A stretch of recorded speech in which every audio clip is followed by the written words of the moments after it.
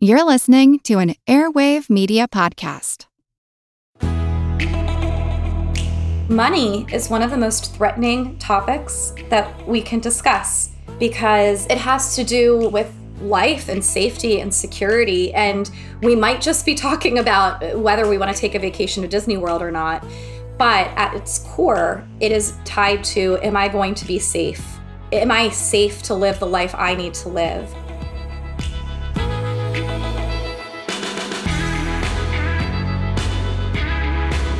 Growing wealth while supporting your family isn't easy, but with a well-crafted plan, you can take on anything. Visit planefe.com/hermoney to schedule a free appointment with a financial advisor today, because juggling finances can be overwhelming, but it is possible to find a better balance. Hey everyone, I'm Jean Chatzky. Thanks so much for joining me today on Her Money. Valentine's Day is coming up, woohoo, which means that boxes of chocolates, they are flying off the shelves. Florists are no doubt working overtime, and if you have yet to make a Valentine's Day dinner reservation, I highly suggest you pick up the phone pronto, or my favorite option, just punt. Plan a night in, avoid the crowds, avoid the price markups. This year, Americans are set to spend nearly $26 billion on Valentine's Day. That's billions with a B, according to the National Retail Federation. And in the spirit of all that cash being spent in the name of love, we are going to spend this episode digging deep into money and relationships. Specifically, we're going to talk about how and why couples argue about money. It is one of the most common conflicts that we face in our relationships. According to Fidelity Investments' most recent Couples and Money study, 44% of couples say they argue about their finances, and 1 in 5 say money is their greatest relationship challenge. Despite this, or maybe because of this, we don't like to have conversations about money. Another study, this one from Personal Capital, found that 4 in 10 people avoid talking about their finances with their partners. But no one can or should avoid these conversations forever, because money is the foundation for pretty much every major relationship milestone. You want to plan a wedding, buy a house, have kids, prepare for retirement.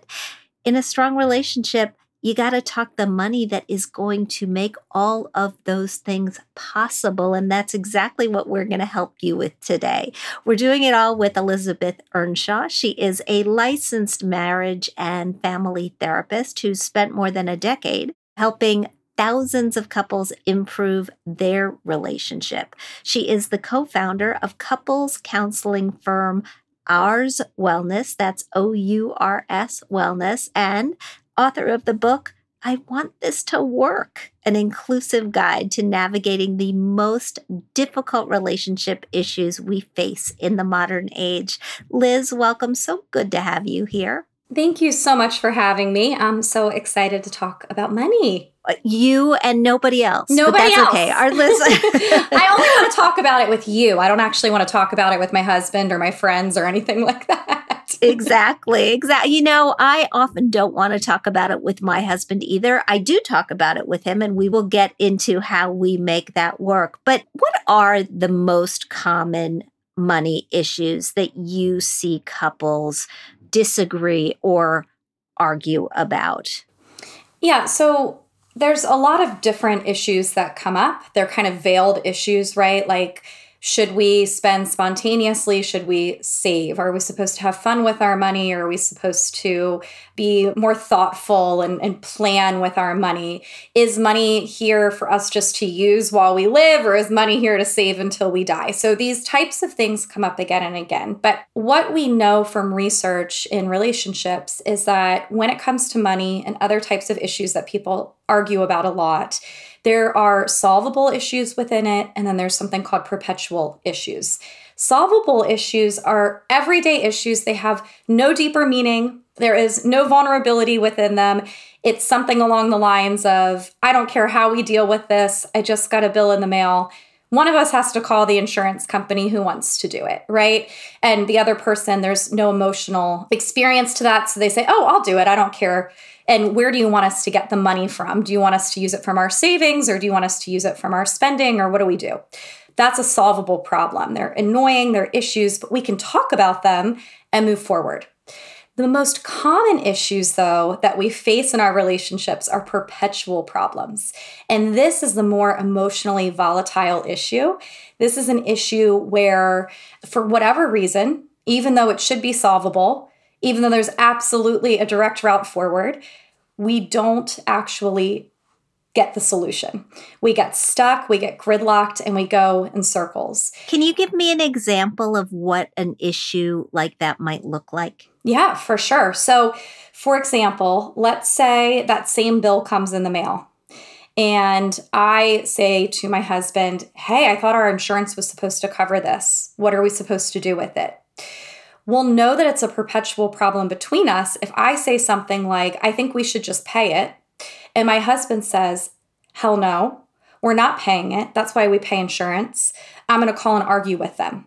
Now, if we're very good at navigating this difference between us and the way that we see dealing with money, it will become a solvable problem.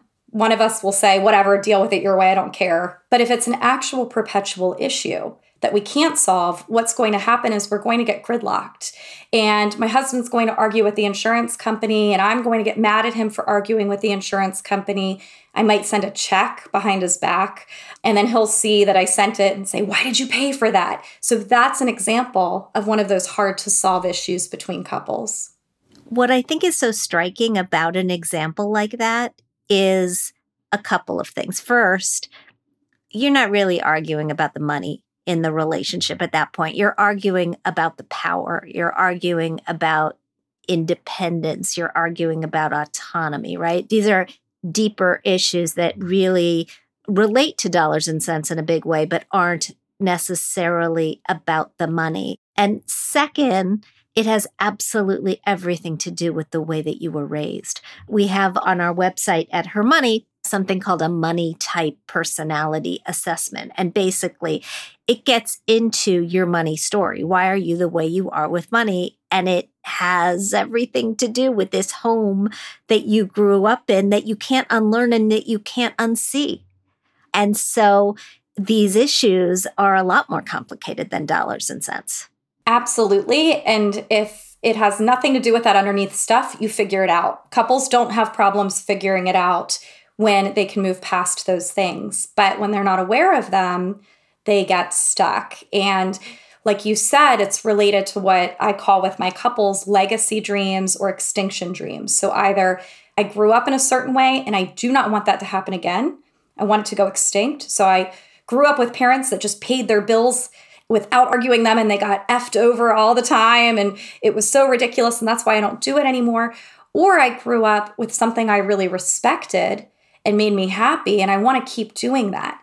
If we're on the same page, if we're both like, it was great growing up, just paying things and moving on, we're not going to get into arguments.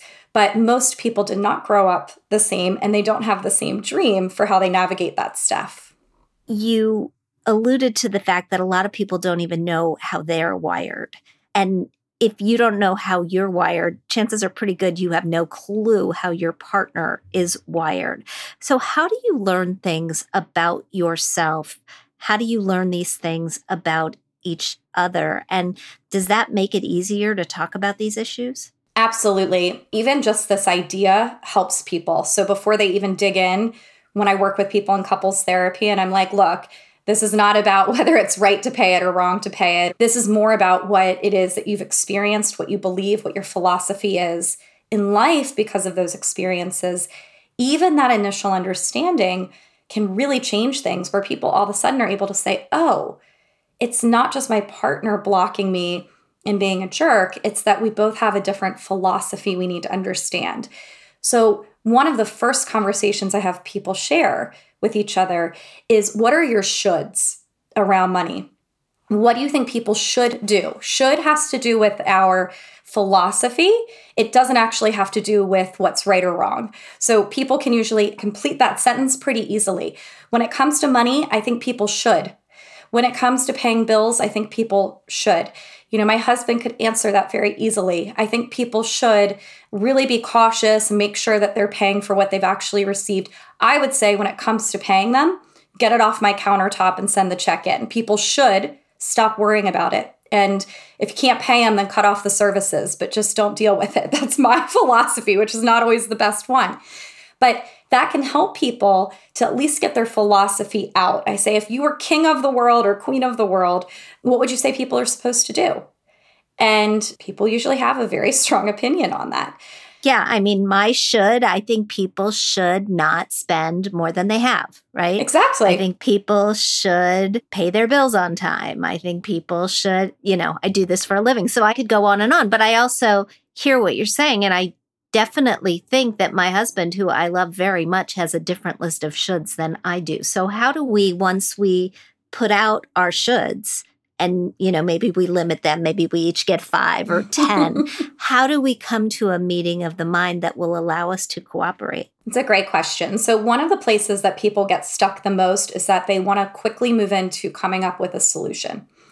And so over and over again, they come up with a solution within 5 seconds. And either that solution is to ignore it, or it's to steamroll the other person, do it one way, and move forward. The most important thing that you could do at the beginning of this is to actually slow down and really try to understand the other person's should and humanize it.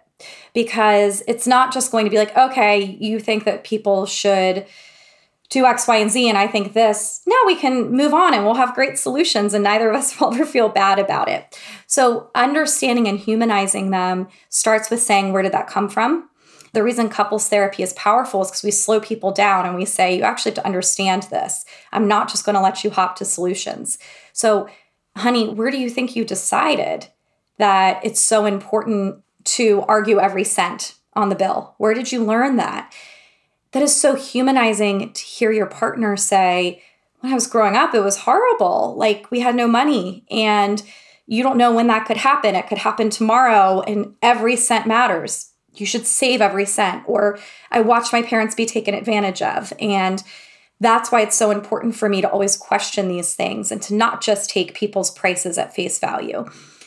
Once you can hear that, you can soften around your partner's perspective. And they need to ask you yours too. Where did you get your should from? Moving from that, then you want to talk about people's biggest fears. So if we don't do it your way, what is your biggest fear? What's the catastrophe that happens? What's the daily fear and what's the catastrophe?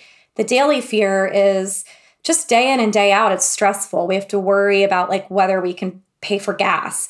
The catastrophe is we lose our home. The catastrophe is we can't retire. The other side of the spectrum might be day in, day out, we're boring. We don't ever have any fun. We don't spend money. The catastrophe is I die before I enjoy my life. So hearing those things can help you to open up to the reality that your partner's perspective isn't right or wrong. It's just different. And then you can move into what everybody wants to move into, which is, okay, what's our solution? How do we start dealing with these things? Have you noticed any difference? And I don't want to force people into tiny little boxes here, but I'm going to attempt to generalize a little bit.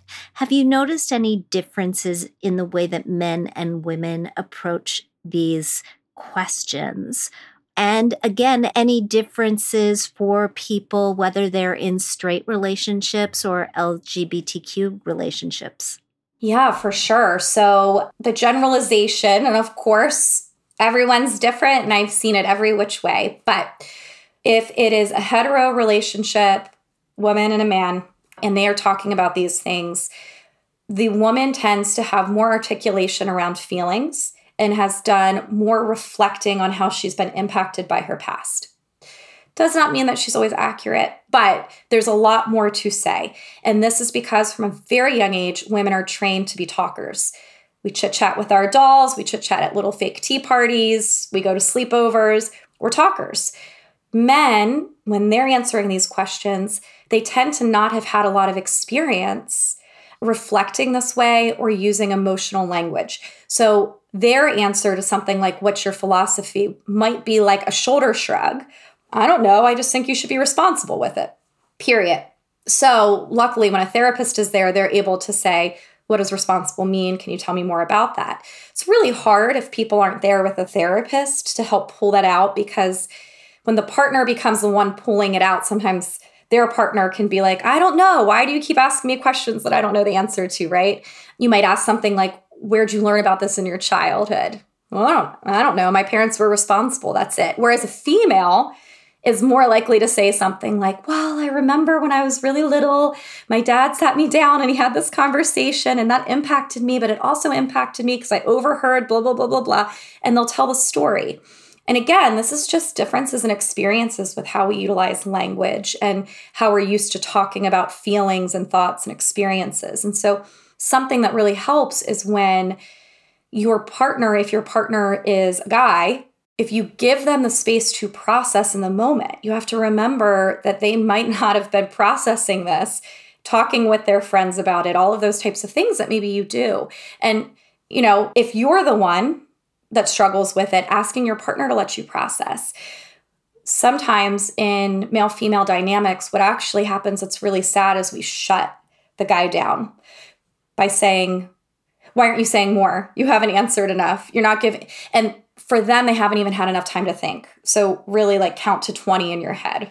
When I work with same-sex couples, interestingly enough, regardless of whether you are in a hetero relationship or not, what tends to happen in same-sex couples is they actually tend to take on roles that were traditionally modeled to them. And so what might happen is within the couple, you might have one person who is more emotionally articulated. They want to talk about their feelings. They want to express what they're thinking. And another person who might feel less comfortable doing that. And this is because traditionally what's been seen in movies and in families and all sorts of things looks a certain way, and people pick up those roles pretty quickly. And so that similar back and forth can absolutely happen in same-sex relationships where one person is on one end thinking, why are you not sharing your feelings with me? Or where is your insight? And the other person is like, what insight do you want from me? I don't have any more. I'm giving you as much as I have. And so that same dynamic can play out. Sometimes it doesn't. And I would say with same-sex couples, it's a little less likely to play out than maybe with a male-female dynamic, because there is often a little bit more insight with same-sex couples and a little bit more need to be vulnerable based on systemic reasons for that with each other. So there are moments where they are more able to express themselves equally than maybe you would find in another relationship. I went to a couples counseling session as a reporter early in my career, and the therapist used a lot of mirroring language, that it was very helpful if you were in a situation like this where it was a little harder to draw your partner out. She suggested reflecting back what you heard and allowing that to be corrected. So what I heard you just say, honey, was that when I go out and I spend more than I planned on X, Y, and Z, it makes you frustrated because then you're not sure we're going to have enough left for the lights. Exactly. Mirroring back and showing true curiosity after the mirroring, which is very different than gotcha questions. Sometimes couples get stuck in those. So mirroring exactly what you did was beautiful. And then maybe saying something like, I think I missed a part. Could you tell me more what you personally mean by this word? Or, I'm kind of struggling to put my finger on why, me spending money on gas makes the jump to us not paying for the lights. Can you walk me through how that's playing out in your head? You actually want to hear the answer. Sometimes people get themselves into a bad spot in conversations because they say things like, but isn't it true that last month you spent the same amount of money and we paid for the lights? Or I hear you saying that you don't want me to buy this. So they'll use a gotcha question and they'll say something that sounds like a question, but it's actually a statement. And so you want to ask open-ended questions, not gotcha questions. And you want to actually allow that person to correct you if they need to. So saying, did I miss something? Am I not getting this right? And if they correct you, being able to just say, oh, thank you so much. That makes total sense. I know that sometimes these conversations escalate and they go from calm conversations to louder conversations. There may be tears involved. There may be, angry language that you don't even mean to have pulled out and brought to the table. I want to talk about how do we deal with that and how do we quiet it down. But before we get there, I also want to remind everyone that conversations like this are brought to you by our sponsor, Edelman Financial Engines. And when we talk about things like raising kids and caring for aging parents and planning for retirement, it is a lot to manage, especially when you're trying to grow your wealth at the same time. If you visit edelmanfinancialengines.com/hermoney, you can schedule a free appointment with a financial advisor. You'll learn strategic ways to help meet your financial obligations, all while remaining focused on your own needs and dreams. With a well-crafted financial plan, you'll be ready for all of life's competing priorities. So schedule your free appointment today at planefe.com/hermoney.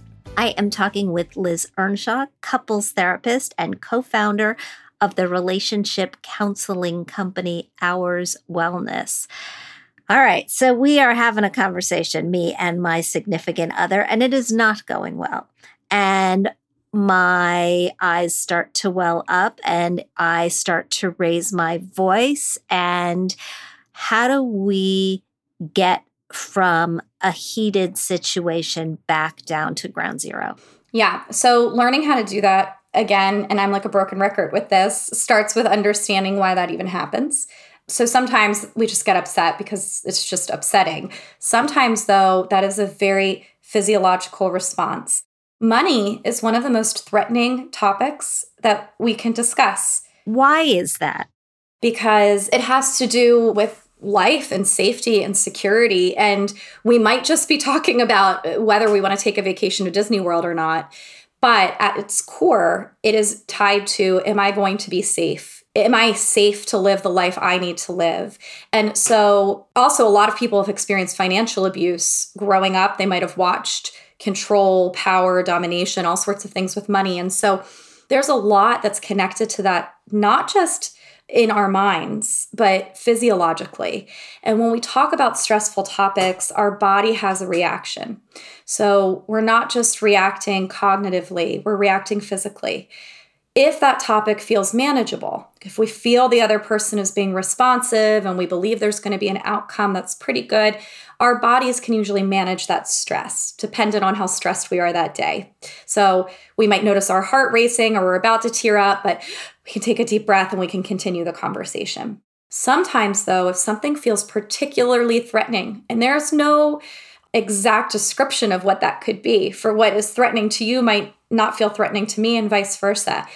Our bodies, what they start to do is they start to dump stress hormones. And these stress hormones are meant to protect us. And what they do is they slowly turn off the parts of our brain that we don't need.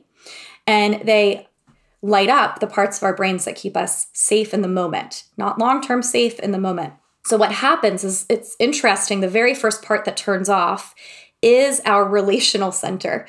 So our ability to access things that make it easy to be in relationship with people, that turns off. I can no longer show affection. My mouth starts to get dry, and so it's hard for me to get words out. I'm not able to be curious. I'm not able to problem solve, and sense of humor goes out the window. So one way you know that your relational center has turned off, if you're usually the type of person that somebody can poke fun at or say a joke and you say something all of a sudden like, this isn't funny, you've lost your ability in that moment to be relational. So what happens when our relational center turns off is we either go into a fighting mode, we get really angry, we start to yell, we try to pressure the other person into our position, we freeze, so we just don't share anything, or we leave. And so that might look in a relationship like saying, I'm done having this conversation, I'm out of here, and we go into the basement or we drive off to the grocery store or something like that. So the first thing to understand is when that's happening, your body is in control. And if your partner is getting that way, no matter what you're saying, you're trying to make a joke, you're saying, can I have a hug? You're saying, let's problem solve. it doesn't matter. They can't hear that. So the best thing to do in those moments is to say, hey, let's come back to this later. It takes at least 20 minutes for those stress hormones to dump out of your body. So take breaks and come back to the conversation. Now, if you're in the conversation and it's upsetting, but you can still accept affection and curiosity and humor and all of those types of things, then what can you do to stay in it? And what you can do is be vulnerable about what your internal state is. So saying things like, I'm crying right now because I'm feeling really overwhelmed, or I know you can tell my face is angry. I am super angry. I feel like you're not listening to me. Expressing that internal state can actually help you to calm down. And then last but not least, making sure that you're being clear on what it is that you want from the conversation. It can be really hard when you're upset, but even if it's something in the moment, like all I need right now is a hug, or all I need is for us to pick a time where we're going to sit down and really talk about this. But really trying to attend to your body is the number one way to help you to stay in those conversations. This is the most helpful conversation about money and relationships that I think I've ever had. Oh, yay. I just want you to know that, because I've been reporting on this for a really long time, and you are telling me things that I've never heard before and that are resonating as particularly true. I had a thing with my husband over the weekend because he went to play tennis in the morning, and he asked me to pick up. There was a big football game on. We live in Philadelphia. Me too. Eat hoagies when there are. There you go. So you eat hoagies in big football games. And yes. So he asked me to pick up a hoagie. And I know how he likes his hoagies. He likes it with lettuce, tomato, hot and sweet peppers, oil and vinegar, and no onions. But the guy put onions on his hoagie. And when he opened it up, it was full of onions. And he was like, there are onions. Not remembering that I went out to get him the stupid hoagie, and I shut down. Sure. I completely, if this was fight, flight, or freeze, I was out of there. Just done with him in that moment. And it was fine. And we got over it in a short period of time. But I actually felt in my own body what you were just describing right there. So I totally get it. Look, as you said at the beginning, we need to talk about money. We need to not talk about it sporadically. We need to talk about it on a regular basis. How do we get ourselves to make it a part of our rituals and take as much of the angst out of it as possible? Beautiful to use the word ritual, because that is how the angst goes away. Is the more that you make it a ritual and the more that you are talking about it, the less threatening it becomes. It's just a conversation that we have like any other conversation. I always recommend to my couples, and it depends on how busy you are and what your life looks like and all of that, but ideally that you're meeting once a week to talk about the big things in your life. And the first time you have the meeting, it might take 2 hours, but if you're doing it every single week, it takes way less time. And I call this the State of the Union meeting. Every single Sunday, that's usually when people pick. You sit down and you ask each other, what went well this week? How did I shine for you? What did I do that was really great? Let me tell you what you did that was really great. How did we not show up for each other this week? What do we need this coming week? And now let's look at the big topics in our life. And usually they're things like money, responsibilities for the coming week, romance. Those are the 3 for most people. And then there's other things added on depending on if you have kids or, you own a business together or whatever. But sitting down and saying, how's money looking? How are we both feeling about it? And once you know each other's philosophies, you can have really cool conversations. My husband and I, we used to be terrible at this. We're much better now. I'm like, how are you feeling? I bought this really out of control purchase this past week. You don't love that. How do you feel about it? And he can tell me, I don't feel good. Can you please promise not to do that for another month or whatever? And I can say, absolutely. I recognized when I did it immediately, it wasn't the right thing to do. And he can ask me the same thing. How are you feeling? We've been saving money and we haven't gone on a trip in a while. What's going on for you? And I can express, yeah, I'm feeling really stagnant. I want to redo the bedroom. Can we work together to get more wallpaper or something like that? So you can talk about how you're feeling based off of your philosophies, but then also look at concrete things. What's in our bank account? What bills do we have upcoming? If you're in my marriage, I'm asking my husband who he's arguing with this week about the bills. And he's asking me who I'm just irresponsibly paying, even though they probably didn't even give me the service. But being able to check in every week, it's not a thing anymore. It's just, this is a part of our checklist. We deal with it. We are going to leave it right there. This is, again, so helpful. Liz, where can our listeners find? I know they're going to want to follow you. So where can they find out more about you? Yeah, so the easiest place is my website, which is ElizabethEarnshaw.com. You can find links to my Instagram, which is @LizListens, my book, I Want This to Work, and also the link to Ours, which is where you can get support for your relationship and have the conversations you're avoiding, like conversations about finances, in a really kind of unique and modern way. So the easiest place, definitely my website, ElizabethEarnshaw.com. Awesome. Thank you so much for this today, and we will talk to you again soon, I hope. Yes, thank you. Before we roll into our mailbag, just a reminder that Her Money is supported by BCU, one of the nation's fastest growing credit unions. BCU helps members make smart financial decisions by offering the products, services, and caring support members need for whatever stage of life they're in. Find out if you're eligible by visiting bcu.org. And Catherine Tuggle is in the house for mailbag. Hey, Catherine. Hey, Jean. I completely agree with you. She had advice that I had never heard before. Never heard before. And I've been in therapy, couples therapy. Never heard it before. So, no, I thought she made a ton of sense and just was really non-judgmental in a way that you expect from therapists, but also in a way that I felt was very Her Money.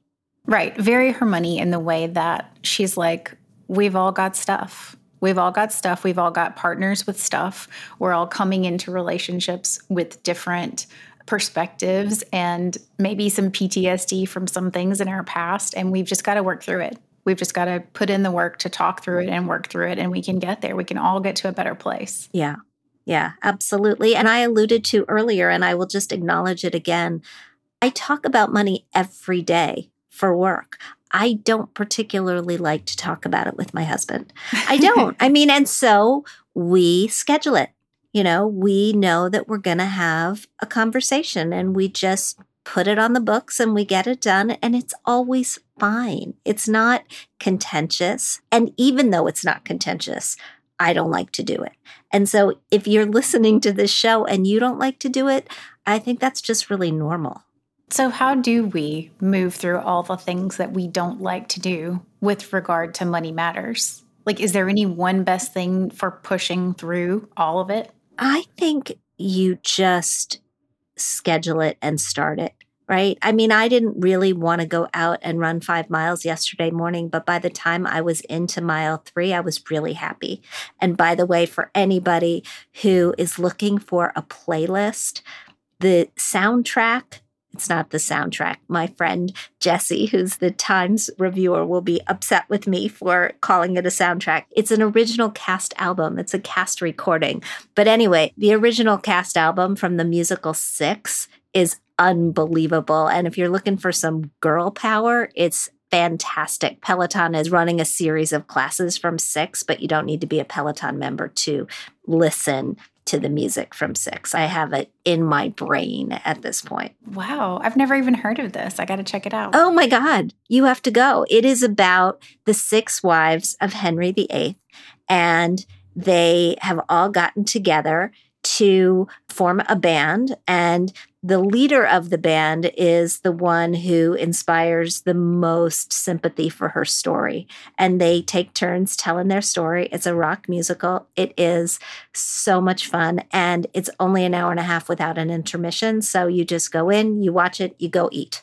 I love it. Head to Carmine's immediately. Exactly.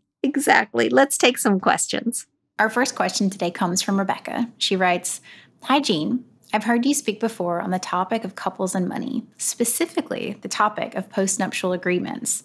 My question is postnuptial adjacent. Once I've combined my finances with my spouse, we have the same credit card, same banking account, same savings account, etc. Is it difficult to separate things? My husband and I have very different spending styles, and I've begun to feel like we'd be better off if we had completely separate finances with a single joint account for bill pay. What are my best options here? Thanks for a great show. And thanks for a great question, Rebecca. Let's take this step by step. And the first thing I want to do is just define a postnup. A postnup is very much like a prenuptial agreement. It is a legal document that specifies how you are going to handle the money either in a marriage that is ongoing or after you divorce, should you ever divorce. It lays out the terms, but unlike a prenup, which is something that you sign before you get married, this is negotiated and signed after you get married. Not every state allows them, but the vast majority do. So that is just something to keep in mind. In your case, I don't think that you are necessarily looking to separate assets legally. And we should be very clear on this. Once you have commingled assets in a marriage, once you've commingled your assets to buy a house, for example, or taken out debts on a joint credit card, they do belong to both of you. And were you to go into divorce, a lawyer would look at them as marital assets and approach them not as if they were your separate property. If there are assets in a marriage that you've never commingled, like you got an inheritance and you parked it over to the side and you didn't use it for the benefit of the marriage, that would be treated as if it were your own. But I don't think that's what you're talking about here. I think you are finding, just as you said, that maybe having such hands on each other's finances as a joint pool of money is causing more tension than perhaps it needs to. And so I don't know that I would approach it from the point of saying, I want to separate everything. I might think about it as adding on so that you have this joint account, joint savings account, joint checking account. Maybe those become your household accounts. And then you each get a separate savings account for your own needs or a separate checking account for your own needs. You should have a credit card that is in your name only, as should he, or at least one where you are the primary person on that credit card. But if you approach it as, I'd like a little bit of autonomy, I'd like a little bit of money that is my own, then you don't have to shake up the whole way things are working now. You can just start to parcel it out a little bit differently. And I think because this is going to require a conversation with your husband about, as Liz was saying, why you're feeling the way you're feeling, this may be an easier conversation to have. So think about why you're feeling this way. Think about what is feeling risky to you, what's feeling uncomfortable to you, why you think you would enjoy having money in your own name, and refine that conversation in your head, and then tell him that you want to have a conversation about having some money of your own, and you think maybe he would enjoy that as well, and see where it goes. Yeah, Jean, I had the same thought, like, where is this coming from? Because if it's just his desire for more autonomy, that's one thing. But if this is the move because they haven't been able to talk about their finances, then that's another. I think separating your finances is not the solution if you guys can't have a peaceful conversation about it. But if you just want a little bit of breathing room, then I think it's great. You're right, because the big question here also is this system working in moving you towards your joint goals? Yeah. Right? If you've got savings goals, if you've got a house that you want to buy, if you've got vacations that you want to take, and something about the way that it's working right now is preventing those things from happening, that has to be addressed as well. And you may find that you want a little bit of help with this. A couples therapist, somebody like Liz, could certainly provide that kind of help. So can many financial planners. In getting to know the financial planners from Edelman Financial Engines, I have really watched how they are therapists a lot of the time.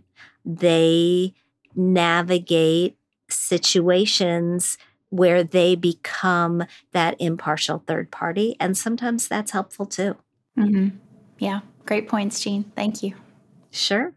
Our next question today comes to us from Megan. She writes, "Hi, Jean. I'm getting married in the spring, and I'm curious how my wife and I can share a window into one another's bigger picture finances with retirement and investment accounts.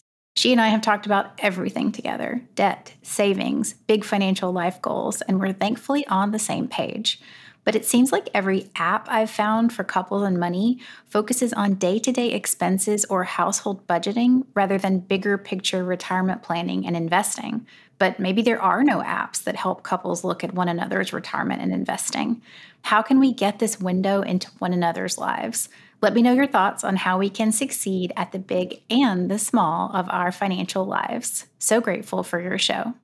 Oh, well, thanks, Megan. Congratulations to you and your future wife. That's very exciting. And you're right. Most of the apps focus on budgeting, and it doesn't sound like that is really an issue for you. One of the problems with retirement accounts, things like IRAs, individual retirement accounts, and 401ks, is that they are individual. You don't put your partner on that same account. They don't sign on to the same online portal that you do in order to look at it. And so it requires you very specifically to look at how much you're putting into these investment accounts, where that money is going, how is it being allocated, and you want to pay attention to your asset allocation as a couple so that you are taking the appropriate amount of risk to get you to your goals, as well as whether you're on track for things like retirement. With a taxable brokerage account, it's a little easier because you can have a joint brokerage account, one that you share with your spouse. But to be quite honest, this is where I found financial advisors to be very helpful because they can create a plan that takes both of your financial lives into consideration and merges them in working toward the same goal. You could absolutely do this yourself. I mean, you could sit down, you could figure out when do we want to retire, and you could look at how much you're making on your investments each year, your savings rate, and whether that money is going to get you, or the likelihood that that money is going to get you where you want to go. But I do think that this point in your life might be a time to sit down with a planner for a checkup where you can get yourselves on a single program marching in the right direction. By the way, it's not something that you have to do every single quarter. It's not something that you have to do even every single year. You can sit down with a planner and do a check-in, a one-time check-in. You can pay a planner by the hour if you want to do something like this, rather than going with the assets under management model where you pay them on an ongoing basis.